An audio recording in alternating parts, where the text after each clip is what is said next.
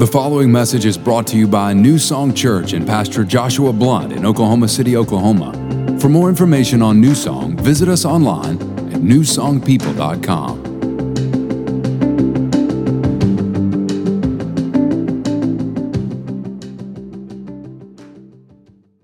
then Chick-fil-A Saturdays. All right, John chapter 14.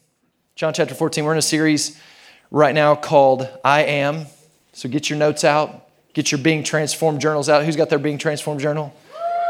Good for you. If you don't have a Being Transformed journal, you can pick one up in the lobby. Make sure you grab one of those. You get out the New Song app. You can follow along. All my notes are in there.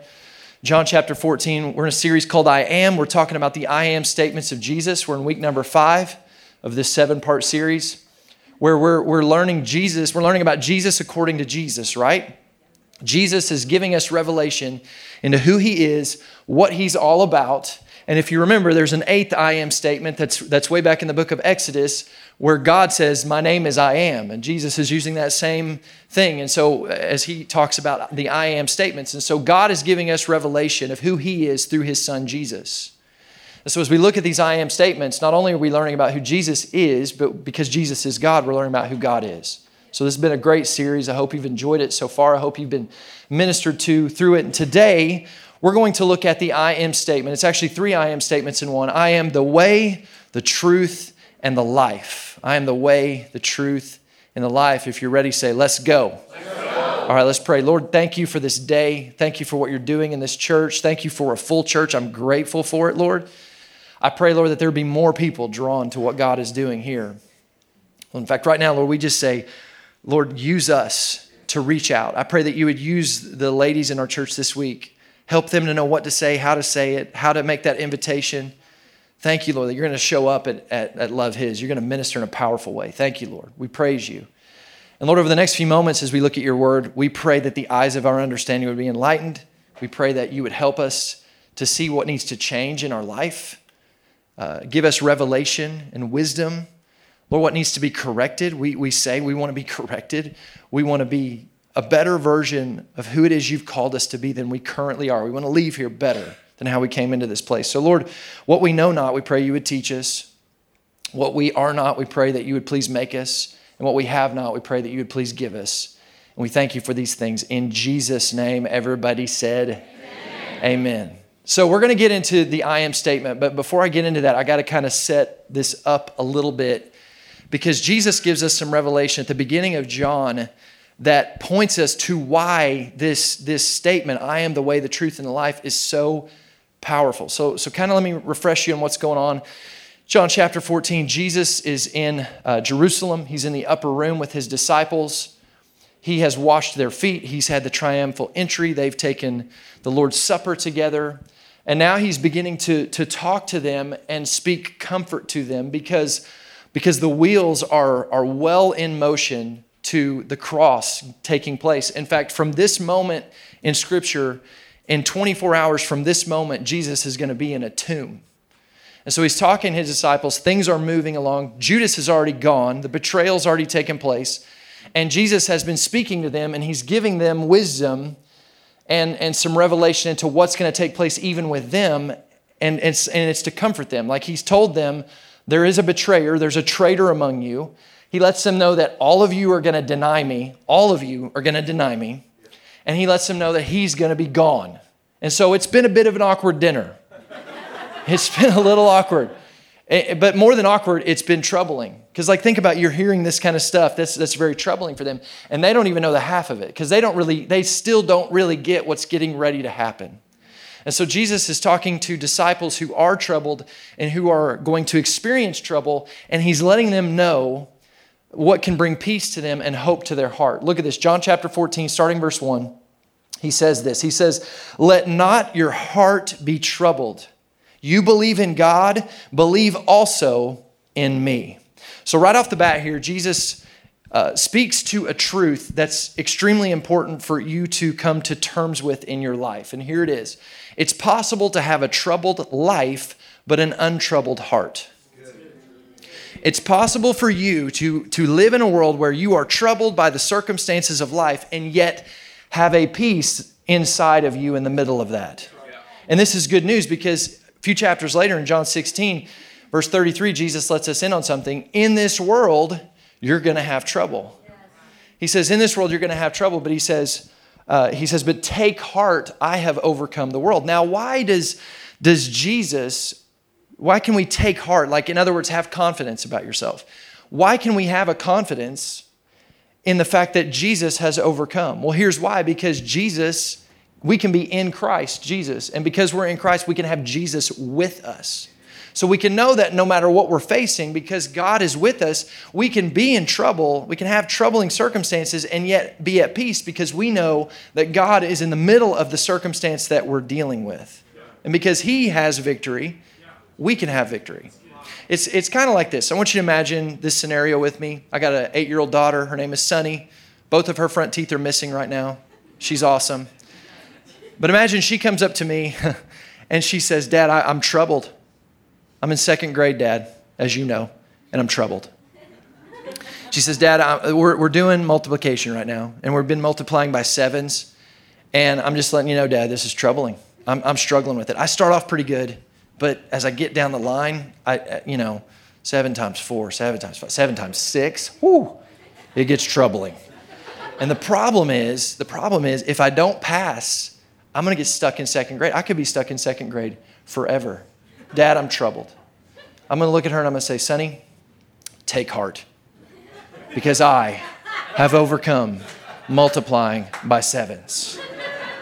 Now, why can she take heart in that? Because I love her, I'm with her, and since I have defeated her problem, are you getting this?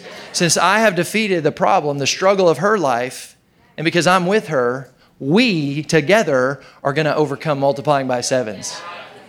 We're going to walk this out together. I'm going to help you figure out 7 times 7. It's 49. We got this, girl.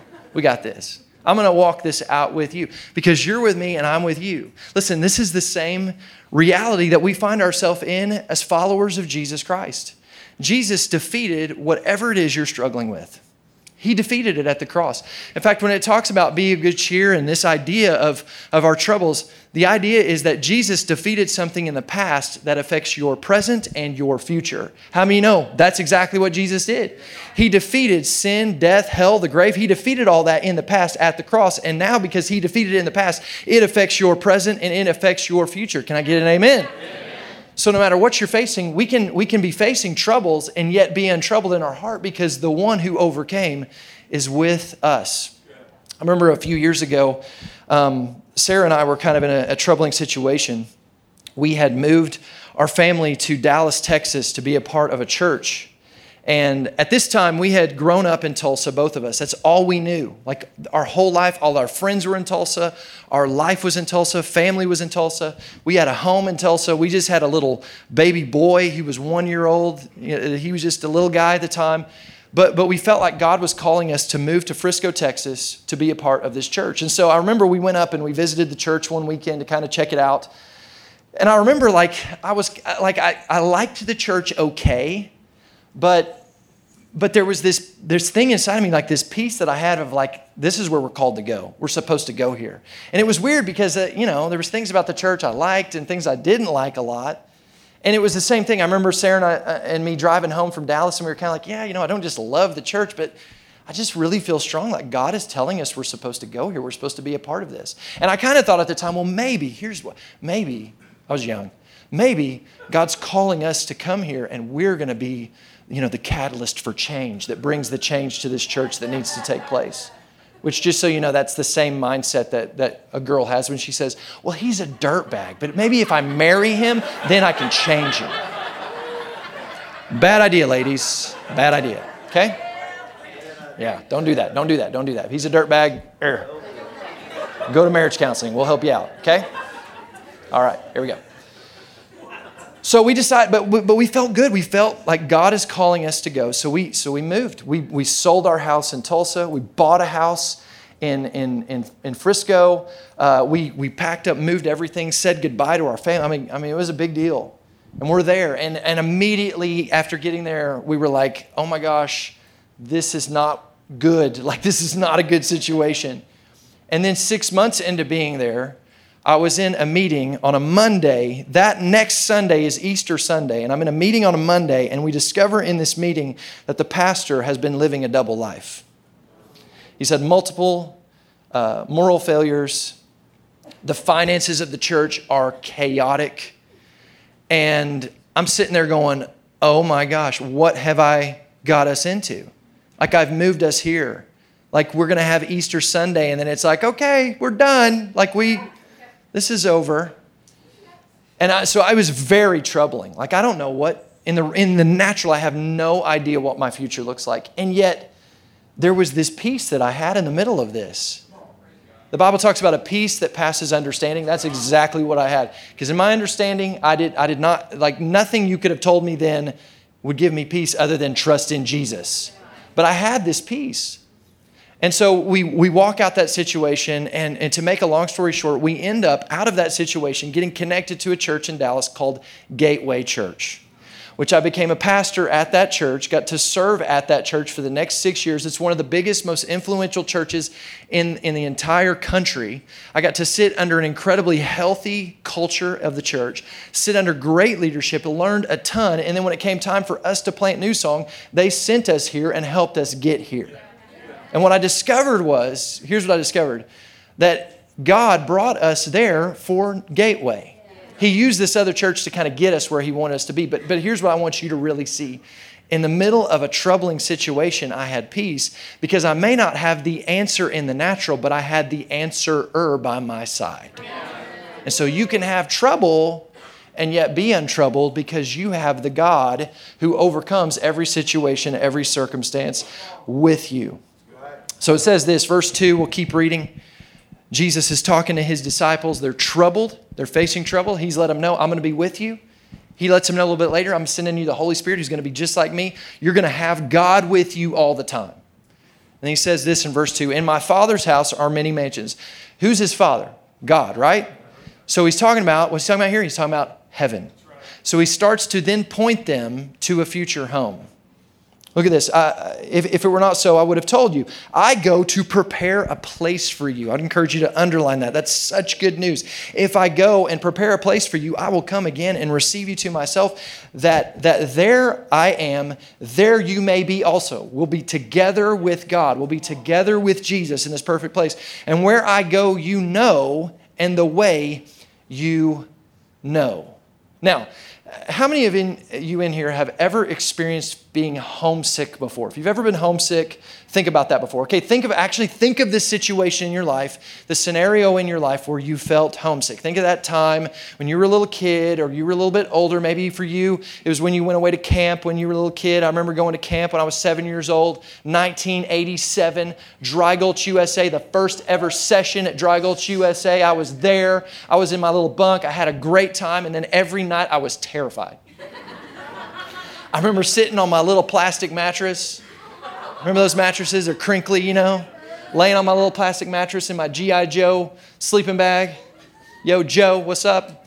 Laying there, looking at this window and just imagining there's some kind of snake that's coming through that window that's going to choke me out in my sleep. It's going to happen. I go to my counselor. I need to call my mom. I need my mom. I was homesick. I need to call my mom. You can't call your mom. Why can't I call my mom? Your mom's in Hawaii.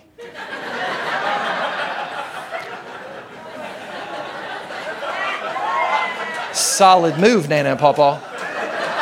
Send the kids to camp. We going to Hawaii. But I was homesick. I wanted my mama. I remember a little bit later in life, I got out of high school, and me and some buddies decided to get an apartment together. It sounded really good. It sounded really great. Me and my buddies were going to be hanging out together all the time. It's like a sleepover forever. It was not good. We were nasty people. We were selfish.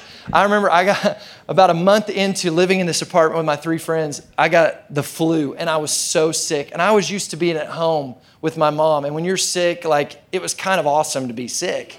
She treated you so good. She's like, let me go rent you a movie. Let me take care of every need you possibly could ever have right now. That was my mom. Anyway, my buddies weren't like that. They could have given a rip that I was sick. I remember laying in my little mattress. I had a mattress on the floor. That was my setup in my room. Mattress on the floor, laying there, sick, dehydrated, just thinking, I want my mom. And so I got in my car and I drove the 1.5 miles home.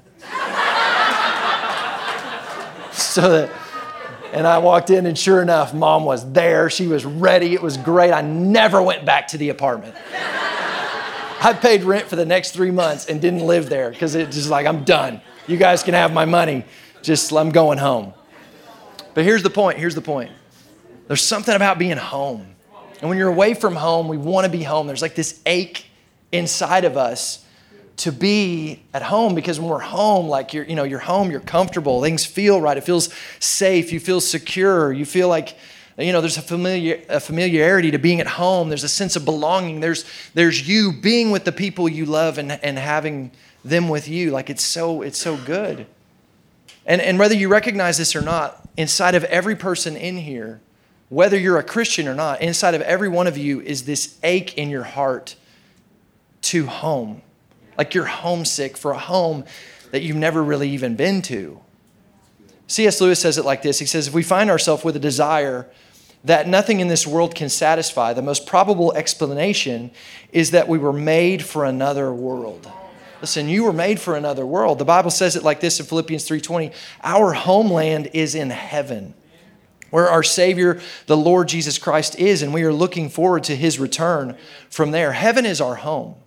Heaven is a promise and a hope that we as believers can have. Yes, Jesus will be with us in this earth, but a greater truth for us to sink our teeth into is that there's the reality that someday we're going to get to escape the troubles of this world. We're not going to have those troubles anymore. We're going to be with God in this perfect place and perfect community with a perfect heavenly Father. All of the things, even right now, even when we're here in this earth and we're experiencing our relationship with God, we're still bound by certain things like the culture of this world and a sin nature. Someday, all that stuff is going to be gone. You'll actually be able to tap into parts of your mind. You're not even, like, there's things we're going to experience and things we're going to understand that we can't even begin to wrap our brain around. That's a promise of someday that's going to happen. And here's what Jesus says. He says, I'm going to prepare this place for you. And you know what? It's such a great picture of love, because that's what love does. Love prepares a place. If you're taking notes, write that down. Love prepares a place.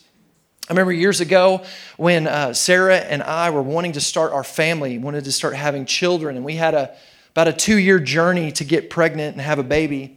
And during that journey, about a year into it, we decided we wanted to take some kind of steps of faith to start preparing for this baby that we were believing God was going to give us. And so I remember the Saturday. I remember it so well. I remember going out, and we had this shelf that was in our garage that was out of one of the bookshelves in our house. We weren't using. It was this big black shelf, and we brought it into the house. And then Sarah began to go in through magazines. This is before Instagram, before Pinterest, all that kind of stuff. You couldn't have a Pinterest board. Like she was making a Pinterest board before there was a Pinterest board. But she went through Pottery Barn Kids magazines, and she was cutting out like the crib that she wanted, and the changing table that she wanted, and the rocking chair, and the books that she wanted to have. And she just started to kind of build it on this little board that we had. And she put it all on there, and I remember looking at it and being like, how much is this going to be? Okay, God, you're going to need to show up, because that's like a half a year of my salary right now. But then we took it a step further. We were like, okay, this is going to be the nursery. What are we going to do? Let's paint this nursery. So we went to Lowe's and we looked at paint colors for like 2 hours. And we're going, we don't know if we're having a boy or a girl, so what do we paint? Let's paint it green. Which shade of green? We're looking at all these greens. And then I remember going home, and we decided we're going to put this white stripe through the middle of it. And I wanted that white stripe to be perfectly level, because I'm a designer and stuff like this is really important to me. So I remember getting out my level and making sure it was perfect all the way across, and spending hours making this nursery. And then we just began to believe God and pray. And it was amazing how God just provided. And all of a sudden, things start coming in. We buy our changing table, and we get this crib given to us, and we just start filling it up, to the point that the day that we brought Gus home from the hospital, they delivered our rocking chair that morning. And we brought him home to a room that was prepared for him in love. We were thinking about him preparing a place so that we could be with him and he could be with us. This is what love does. Love prepares a place. And I want you to know Jesus is preparing a place for you because he loves you and he knows you. He knows you so well. And he's preparing a specific place with you in mind where you can, the word place means an abiding place, where you can abide with him. You can be connected with him. Listen, that's the promise of heaven. That's the good news of heaven. That's the hope of heaven. It's not that, the streets are gold and there's pearly gates. Like, that's fine. But let me remind you, when you were homesick, you weren't homesick for just your stuff. You were homesick for the relationships that you value. And whether you recognize this or not, let me let you in on something. God is home.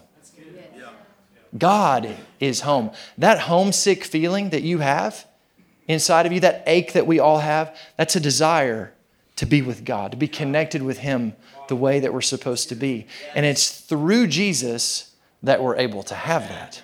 And that's where Jesus goes from here. Look at this with me. Look at verse 4, John chapter 14, verse 4.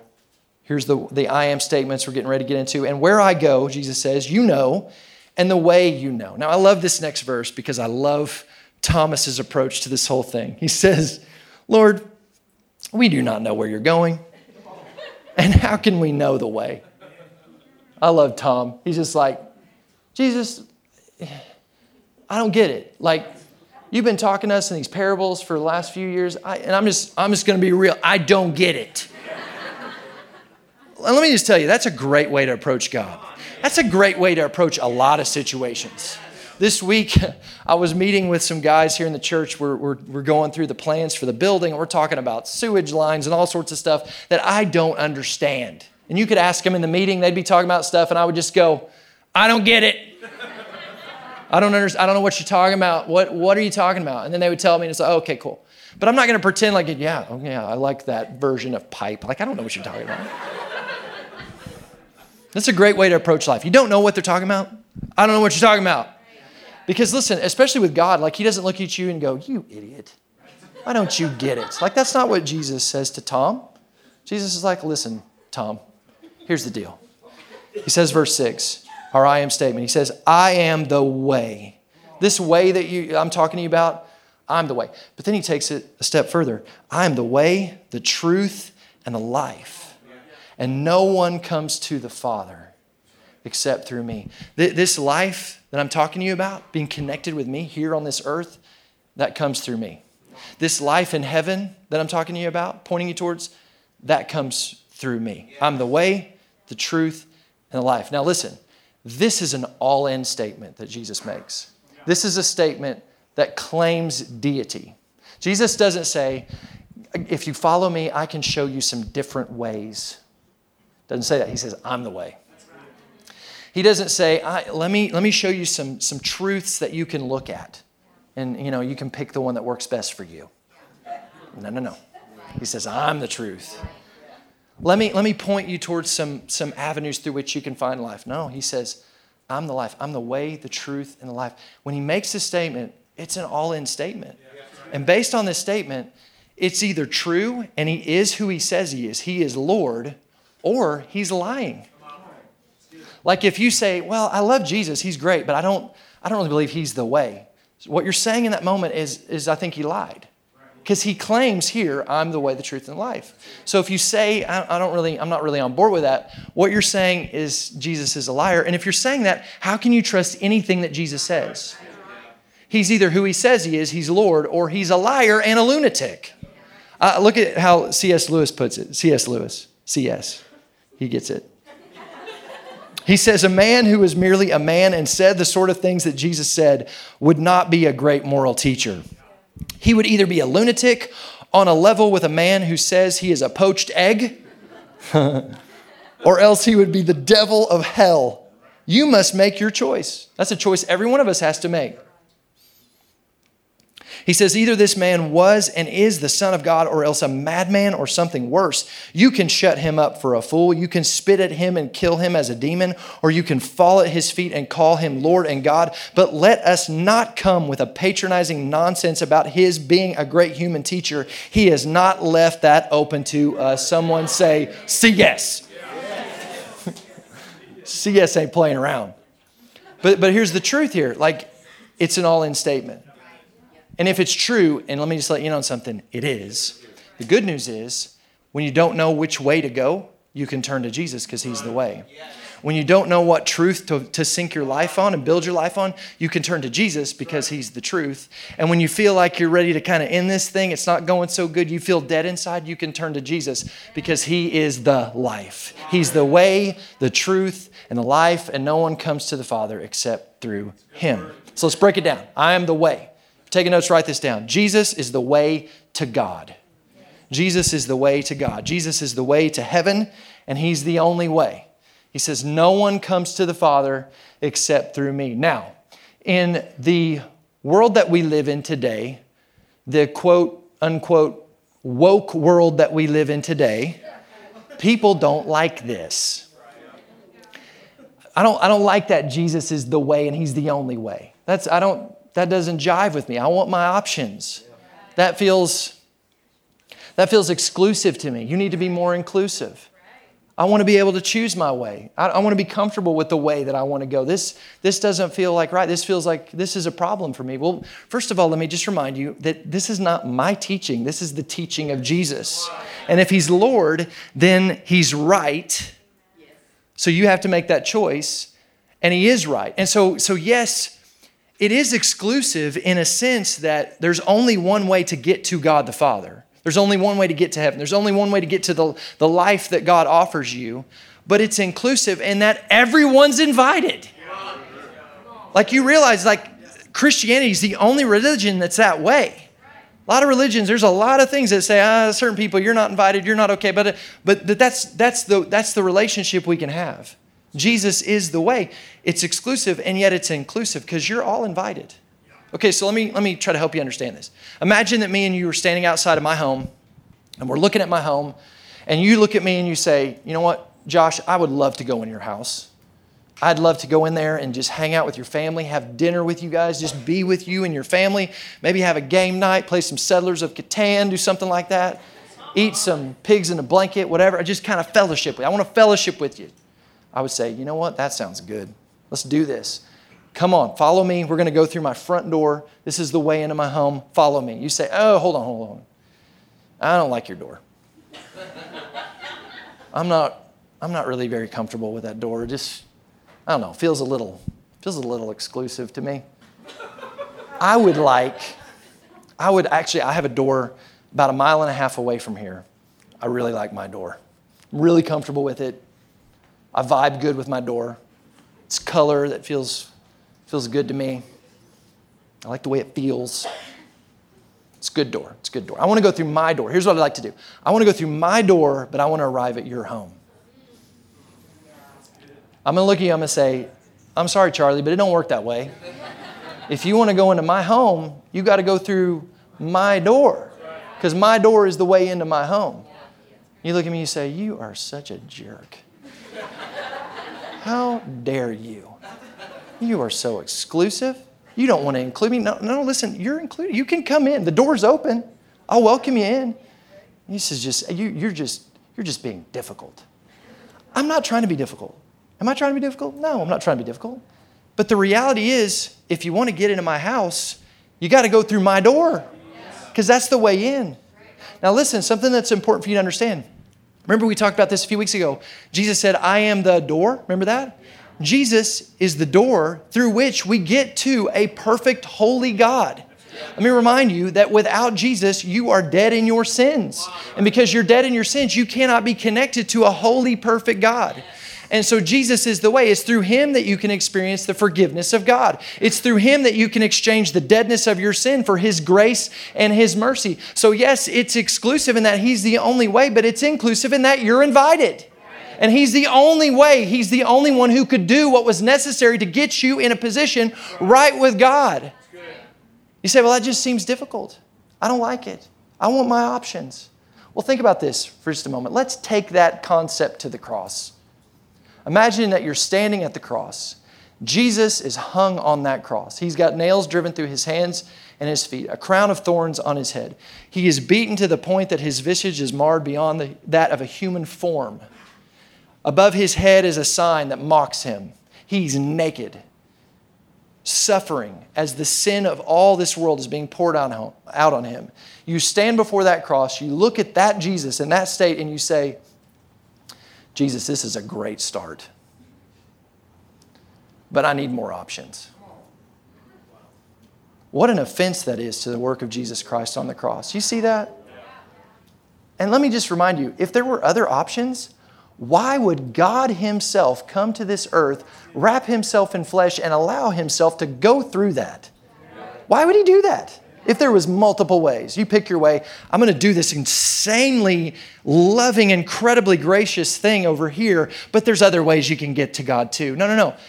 Jesus is the way because only he could do what was necessary. Only he could live a perfect life and die in your stead. And it's through him, it's through the work that he did on the cross that you can be brought before a holy, perfect God and have communion. Jesus is the way. Can I get an amen? Amen. He's the way and he's the only way to God. Here's the second thing he says, I am the truth. Somebody say, he's the truth, son. He's the truth, son. Jesus is the truth. He's the truth. Jesus, what you see in Jesus is he gives you an image of what God is really like. Now, we live in an interesting time. We live in a time where, we've got stuff like Photoshop. And you guys may not know this, but before I was a pastor, I was a graphic designer, and I actually have some serious Photoshop skills. I do. You can ask our staff. I will take different members of our staff from time to time. I will put their head on the bodies of other things, and it's awesome. It's awesome. You just got to wait for it. It's going to happen. But when I do that, I'm giving an image that's not really a true image. And that's possible. And there's some stuff that we can look at it and you go, what is that really, how do we get the image of God? Well, here's how you get the image of God. You get it through Jesus. Look at what Jesus says about this. In John chapter 14, verse 9, he says, he who has seen me has seen the Father. So how can you say, show us the Father? Do you not believe that I am in the Father and the Father in me? The words that I speak to you, I do not speak on my own authority, but the Father who dwells in me does the work. So in other words, he's saying, I look like God, I talk like God, I'm acting like God. Believe me that I am in the Father and the Father in me, or else believe me for the sake of the works that I do themselves. So if you want to know what God looks like, you want to know what how God thinks, how God sees you, you want to know how you relate to God, you discover that by looking at the life of Jesus in Scripture. And what you see displayed through the image of Jesus Christ in Scripture displays the image of God to you. And this is big, and here's why it's so big, because how you see someone is a big deal in how you relate to someone. So if you don't see God the right way, then you're going to relate to him the wrong way. If you think God is like this tyrannical kind of judge, police officer just looking to catch you doing something wrong so that he can, take you out and judge you. If you see God that way, you're going to have a hard time relating to him the right way. If you see God as or Jesus is like your homeboy, that's kind of a popular thing these days. You're going to have a hard time believing what he says when he talks to you about stuff like sin. And he says, you need to deal with this sin thing. This is hurting you. This is why I went to the cross to die so that you could be free from this sin. You're like, Jesus, come on now. It's all good. You're my homeboy. No. You got to see Jesus the right way. If you see God as this God who kind of set the earth in motion and then he just kind of steps back and just whatever will be, you're going to have a hard time feeling like you can be close to him and you can be transparent with him. You can be close with him and with his people. If you see God the wrong way, you're going to have a hard time connecting with him the right way. And so Jesus came, and Jesus gives us a clear picture of what the heart of God is really like. So you want to know what God's like? Look at Scripture. You think God's out to get you? Let me just remind you of some different stories in the Bible. You guys know the story of the woman caught in the act of adultery? John chapter 8. This woman is caught in the act of adultery. In the act of adultery. They bring her before God. They bring her before Jesus. They throw her at Jesus' feet and say, Teacher, they said, this woman was caught in the act of adultery. They ripped her out of the bed. I don't know where the dude is, but we got the girl there. That's a whole other thing. Verse 5, the law of Moses says that we're to stone her. We're to kill her. What do you say? Jesus stooped down and wrote in the dust with his finger. They kept demanding an answer, so he stood up and said, all right, whichever one of you is without sin, you go ahead, you throw the first stone. Now, let me just remind you, in this scenario, there's only one person there without sin, and that is Jesus. So in this moment, Jesus has the right to throw the first stone. He has the right to bring an accusation against this woman. But Jesus, displaying the image of God, displays an image that says, that's not what I'm looking to do. I'm not looking to bring the hammer down on you. I am a God who is slow to anger and rich in mercy. I love you and I want to bring you into fellowship, not separate you and punish you. So you want to know what God looks like? You look at Jesus.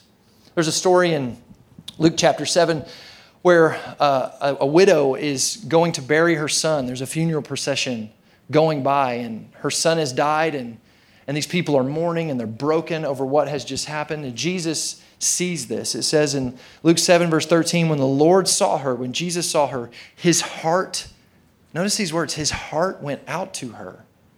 Like, that's the heart of God. Like, he sees her in her pain. He sees her hurting. His heart goes out to her, and he says, don't cry. Listen, if you're hurting today, God sees you in your pain. He sees you. And notice, like, it doesn't say that, like, she sang a really beautiful song and it got his attention. It doesn't say, like, she gave this incredible offering, this incredible tithe, and that won the attention of Jesus.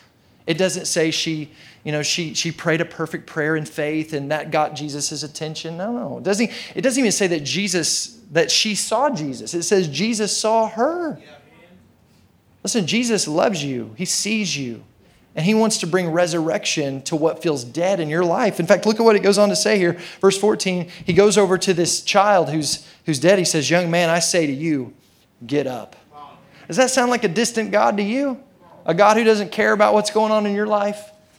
To me, it sounds like a God who sees you, loves you, and wants to bring resurrection to those areas of your life that feel like they are dead and gone. That's the God that we serve. Listen, Jesus is the truth. He's the truth about God. When you look at Jesus, you see a real picture of the heart and love of God for your life. Jesus is the truth. He's the truth, son. Jesus is the way to God. Jesus is the truth of God. And here's number 3. Jesus is the life of God. He's the life of God. He is the source of life, and it's through him that we're able to have true, real life. And again, this is incredible news because our problem is a death problem. Like your problem, the sin problem that we all struggle with is not a you were bad. It's you's dead. That's the sin problem. You dead. The Bible says that the wages of sin is death. Wages are what you receive for something that you did. What you deserve for the sin that you've committed is death. It's due you. You deserve that. The Bible says all have sinned and fallen short of the glory of God. So we've all sinned and all of us deserve death. And apart from Jesus, that's where you are. You're dead in your sins. Spiritually speaking, you're dead in your sins. And when you're dead, you can't be connected in that dead, sinful state. You cannot be connected to a holy God. You can't. He's perfect. He's holy. He can't be around that. In fact, the Bible says he can't even look at that. Look at this with me. Habakkuk 1:13. Before your holy eyes, sin may not be seen, and you are unable to put up with wrong. God in his holiness, in his perfection, he can't even look at your sin. That's why in the Bible, in Matthew chapter 27, in verse 45, Jesus is hanging on the cross, and the Bible says that the entire earth became dark. And it wasn't like it was nighttime in Israel, and then on the other side of the earth it was daytime. No, the entire earth went into this place of darkness. Why? Because all of the sin and the wrath of God was being completely poured out on his son in that moment. For 3 hours, the entirety of every sin you will ever commit, every sin every person in this room will ever commit in the past, present, future, all of it was poured out on Jesus. In that moment, listen, Jesus didn't just die for your sin. He died as your sin. You get that, right? He became your sin. He became sin. So in this moment, as he's becoming sin, what does he do? It says he cries out to his Father. He says, my God, why have you forsaken me? Here's why. Because he became sin. And a perfect holy God couldn't be connected. So God had to turn his face away from his son. And for the first time in eternal history, God and the Son were separated. God was separated from his Father. And here's why he did it. So you, through him, could be connected to his Father. Now through him, you can exchange what you deserve for what Jesus didn't deserve. He didn't deserve that because he was free from sin his whole life, but he took on your sin and he took the wage of sin when he didn't deserve it. And now through him, you can exchange what you deserve for what Jesus gives you. Grace, forgiveness. You can be made free. You can be made holy. And now because you're made free and holy, you can connect with a holy, perfect God.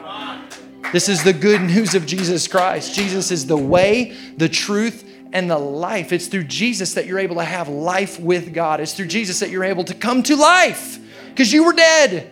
But through him, you can come to life. And it's only through him that you will experience real life. You may live in this world and you may be able to accumulate a lot of stuff, make a lot of money, have a nice house, have a nice car, marry the person that, a lot of people would say, man, that's a good goal there to marry that person. Be able to have a nice, car, nice family, all that kind of stuff. And you may feel okay, but you're going to lay your head down at night. And when you get really quiet and you're all by yourself, there's going to be this thought that runs through your mind. This ain't home. This homesick feeling will come over you. Why? Because listen, God is home. God is home. And Jesus is the way to God. Jesus is the truth of God. Jesus is the life of God. It's only through Jesus that you can have all those things that God wants you to have. I want you to bow your heads, close your eyes. Thanks for listening to this week's message from New Song Church. If you have a prayer need or would like more information about New Song, you can email info@newsongpeople.com. If you would like to partner with New Song through giving, go to www.newsongpeople.com/give. And if you want to stay connected to New Song, you can find us on Facebook, Instagram, and Twitter by searching for New Song People.